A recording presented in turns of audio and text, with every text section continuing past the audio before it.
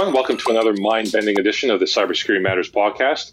I'm your co-host, Dominic Vogel, and joining me as always is my dapper co-host, Mr. Christian Redshaw. Christian, who's our guest today? Wow, you're not even going to ask me how I'm doing. You just want to get straight to the meat and potatoes, eh? I'm all business today. I can tell that you're alive and well, so it's all good. Yeah, and it's important for the viewers to know that we're both doing well. And so our guest today is Anthony Green. He is the security engineer at Chartered Professional Accountants of BC, and he is an all-around great guy, very relational and very smart.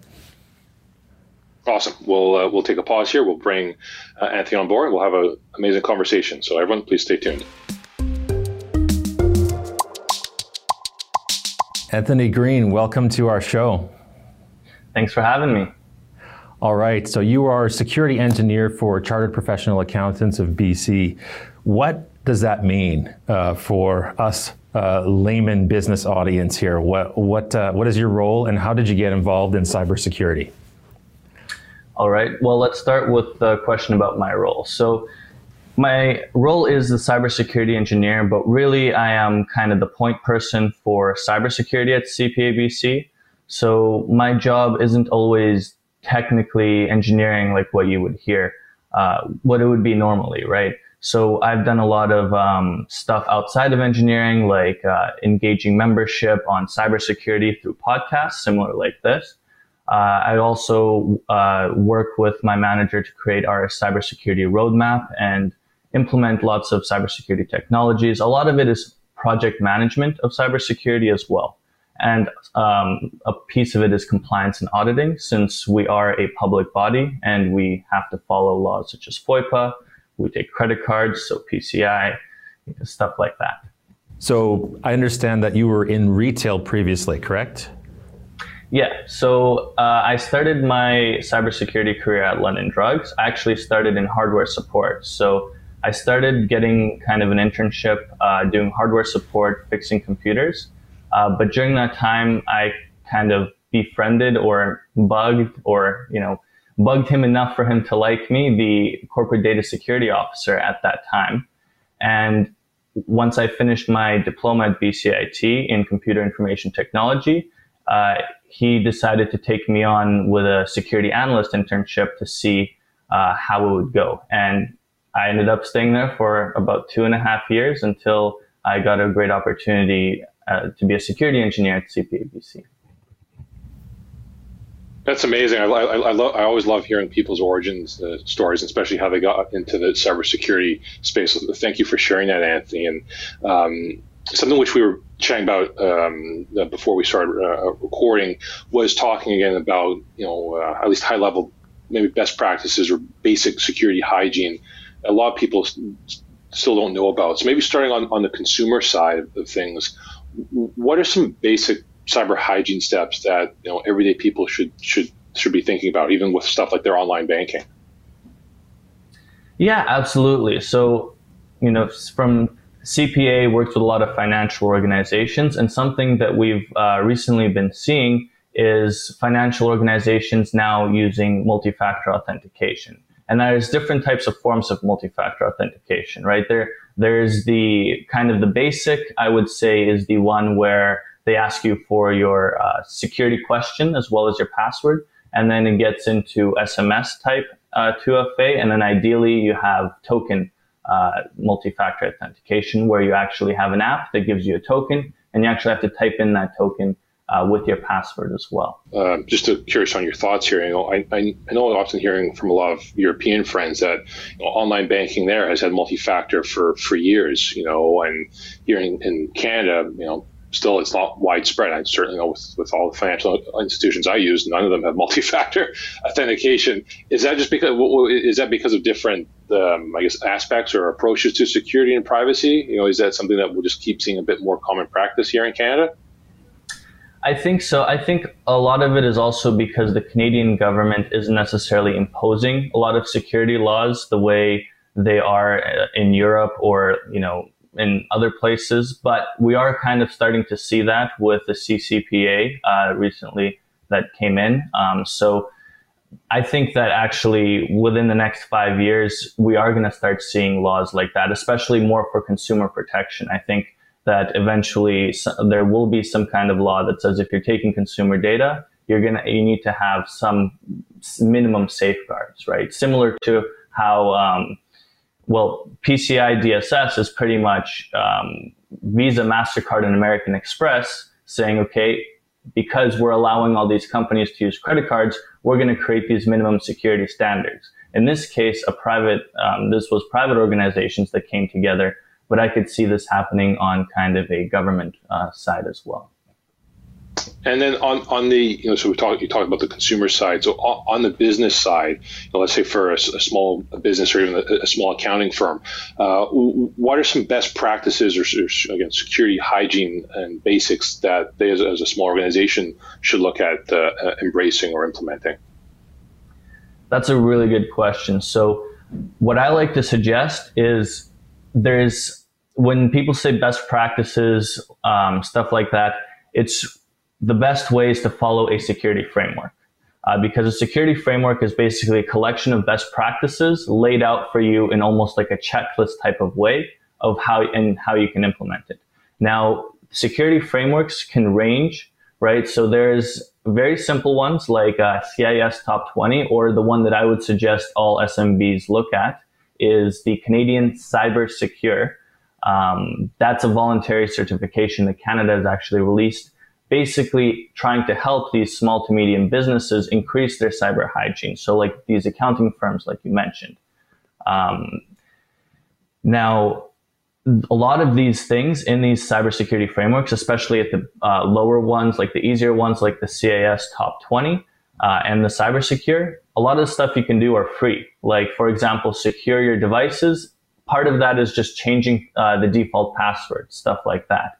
However, once you get to an enterprise level, you may have heard of something called NIST or something like SOC 2. That's stuff that enterprises will spend lots of money and lots of different tools to follow to get certified for those frameworks. But as an SMB, you don't need to go to that level. You can just follow something easy, and a lot of it's stuff like do some security awareness training, have some phishing tests, make sure everyone has a unique password, stuff like that. Now, Anthony, you have talked about organizations minimizing their cyber risk as they expand their digital footprint. Can you talk a little bit about digital transformation and the role of cybersecurity in that? I think it can be a good thing and a bad thing, because with digital transformation, it really depends on your expertise, right? If you are going and you say you have already, a good supply chain, good process, and you don't know anything about computers, and you try to move to a digital world, there's a good chance that you'll be doing a lot of things insecurely by accident. However, if you are, like an on-prem environment, you already have some kind of IT department, or not an IT department, even an IT person. These days, it's as easy as it's ever been to actually increase your cyber hygiene and move more towards digital. And what I mean by that is more towards kind of a cloud. These days, it's very easy to move your papers into a database kind of stuff. You can scan it. If you have the expertise or if you're willing to learn, it's as easy as it's ever been. Oh, that's awesome. Anthony, you mentioned a really interesting point there about the cloud, we see organizations, smaller businesses, just sending all their systems and data into the cloud, and many of them just sort of saying, well, it's in the cloud, I don't need to worry about it anymore. How important is that understanding the concept of shared responsibility, that just because it's in the cloud doesn't mean that you aren't responsible for a portion of its security? I wonder if you can enlighten us in terms of, again, maybe what shared responsibility means. So this is actually especially important for us specifically because we're a public body. So I mentioned that before. What does that mean? In BC, public bodies need to abide by something called FOIPA. And in one sentence, let's just say that means all our data needs to stay within Canada, because we don't trust other countries to have our data because they can take our data, right? So part of that, if that shared responsibility model, say we go to some cloud company in the States, it's our responsibility to make sure that that data does not get accessed by anybody else, right? If that gets accessed by the government or something, that's not the US company's fault. That's our fault because we allowed that to go to the States. That's from a kind of FOIPA point of view. So from the kind of consumer point of view, say you use something like a cloud service like Dropbox or something. If they get, it's up to you to make sure that they have the proper security controls, right? Because if they do get hacked and that data gets stolen, it is up to you in the court of law to prove that you've done your best to make sure that data is safe. So for example, if you're using a cloud service, you want to make sure that that's a legitimate cloud service like Dropbox and not Tom and Jerry's basement, right? You want to make sure that that data is being encrypted versus you want to make sure that they actually tell you that that data is encrypted versus just hope that it is, right? A lot of times, what we actually do is we send questionnaires to companies that we want to use with all these common questions to make sure that we can say, yes, we've assessed them and we believe that their security maturity is at least on our level or higher. So when I look at your organization, this is my take on it, is that you're looking after accountants and accounting firms and then the interests of the general public, effectively the clients of these accounting firms. Now, I think about all of the precious sensitive information that's circulating within the networks of these accountants or accounting firms or even law firms for that matter. So why does cybersecurity matter for an accounting firm, in your opinion? What is the value of cybersecurity for an accounting firm? Well, there's a few ways to look at it from a business point of view and a consumer point of view. Let's start with the consumer point of view. From a consumer point of view, there's so much documents that go through the internet that you may not even know, right? So you send everyone has, or not everyone, but a lot of people have an accountant, right? And your accountant has a lot of your sensitive information.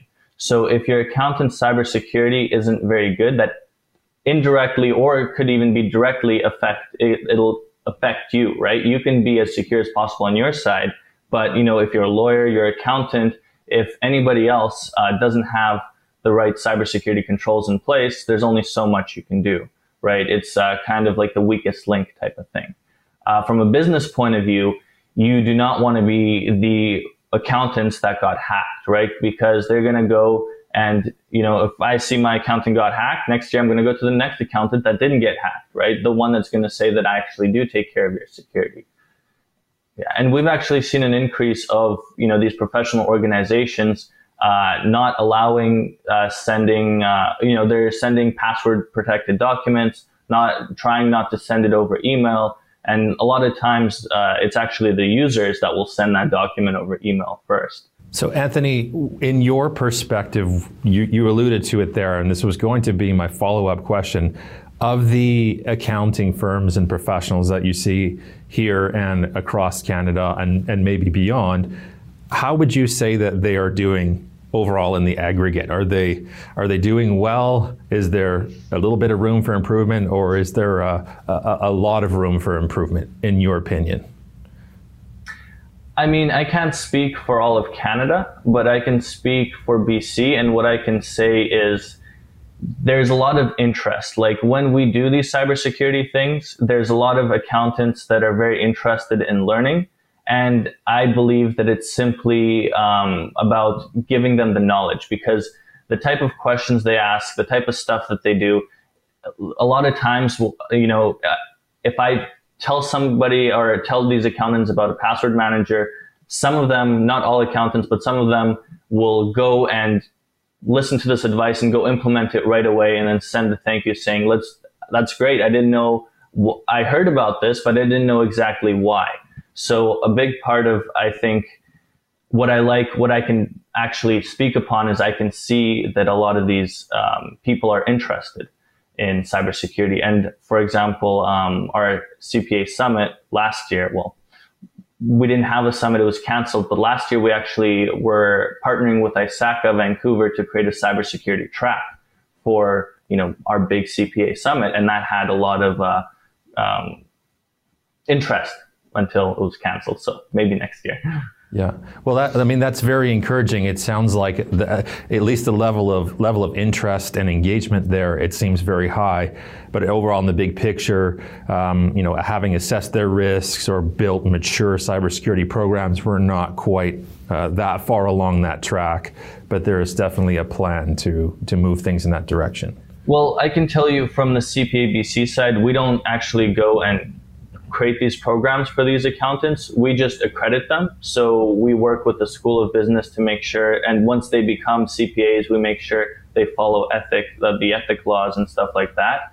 The cybersecurity is just stuff that, one of our main pillars is to protect.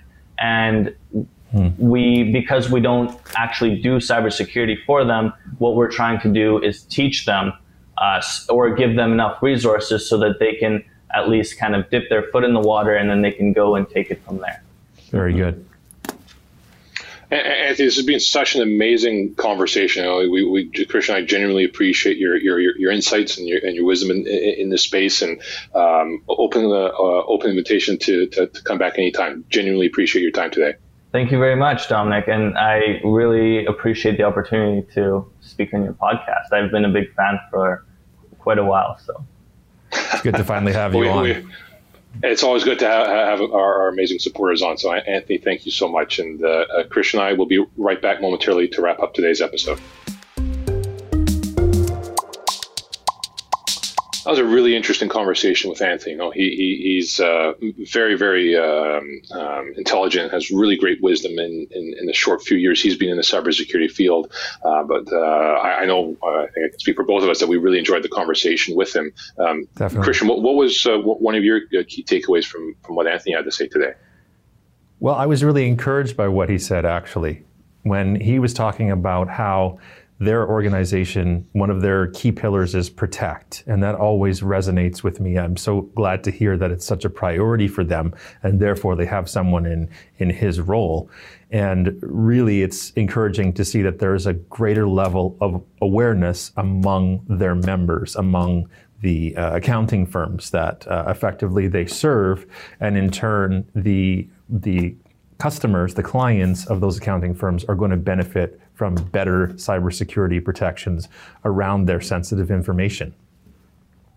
Yeah, what a great takeaway, and I really, really liked how Anthony was really talking again about those concrete steps, to your point there, about what they're doing to help to protect their member organizations, their member businesses. I think it's really, really important to be able to be a great communicator. I think Anthony is a terrific bridge there for the CPA community, particularly in BC, to not just be coming at from a technical side, but really providing very pragmatic guidance and actionable security advice to CPAs right across the province. So that was very encouraging, to see that and to speak with him. Not only that, but he looks great on camera, and he chose the perfect color shirt to go with the color scheme of our show. So I think he was dialed in on multiple levels there.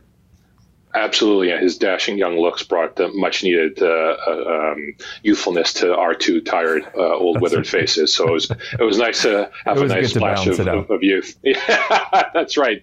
So, but we're very grateful for Anthony for joining us today, and obviously, as always, we're always appreciative of our loyal listeners and viewers who tune in every week to spend time of their week with us.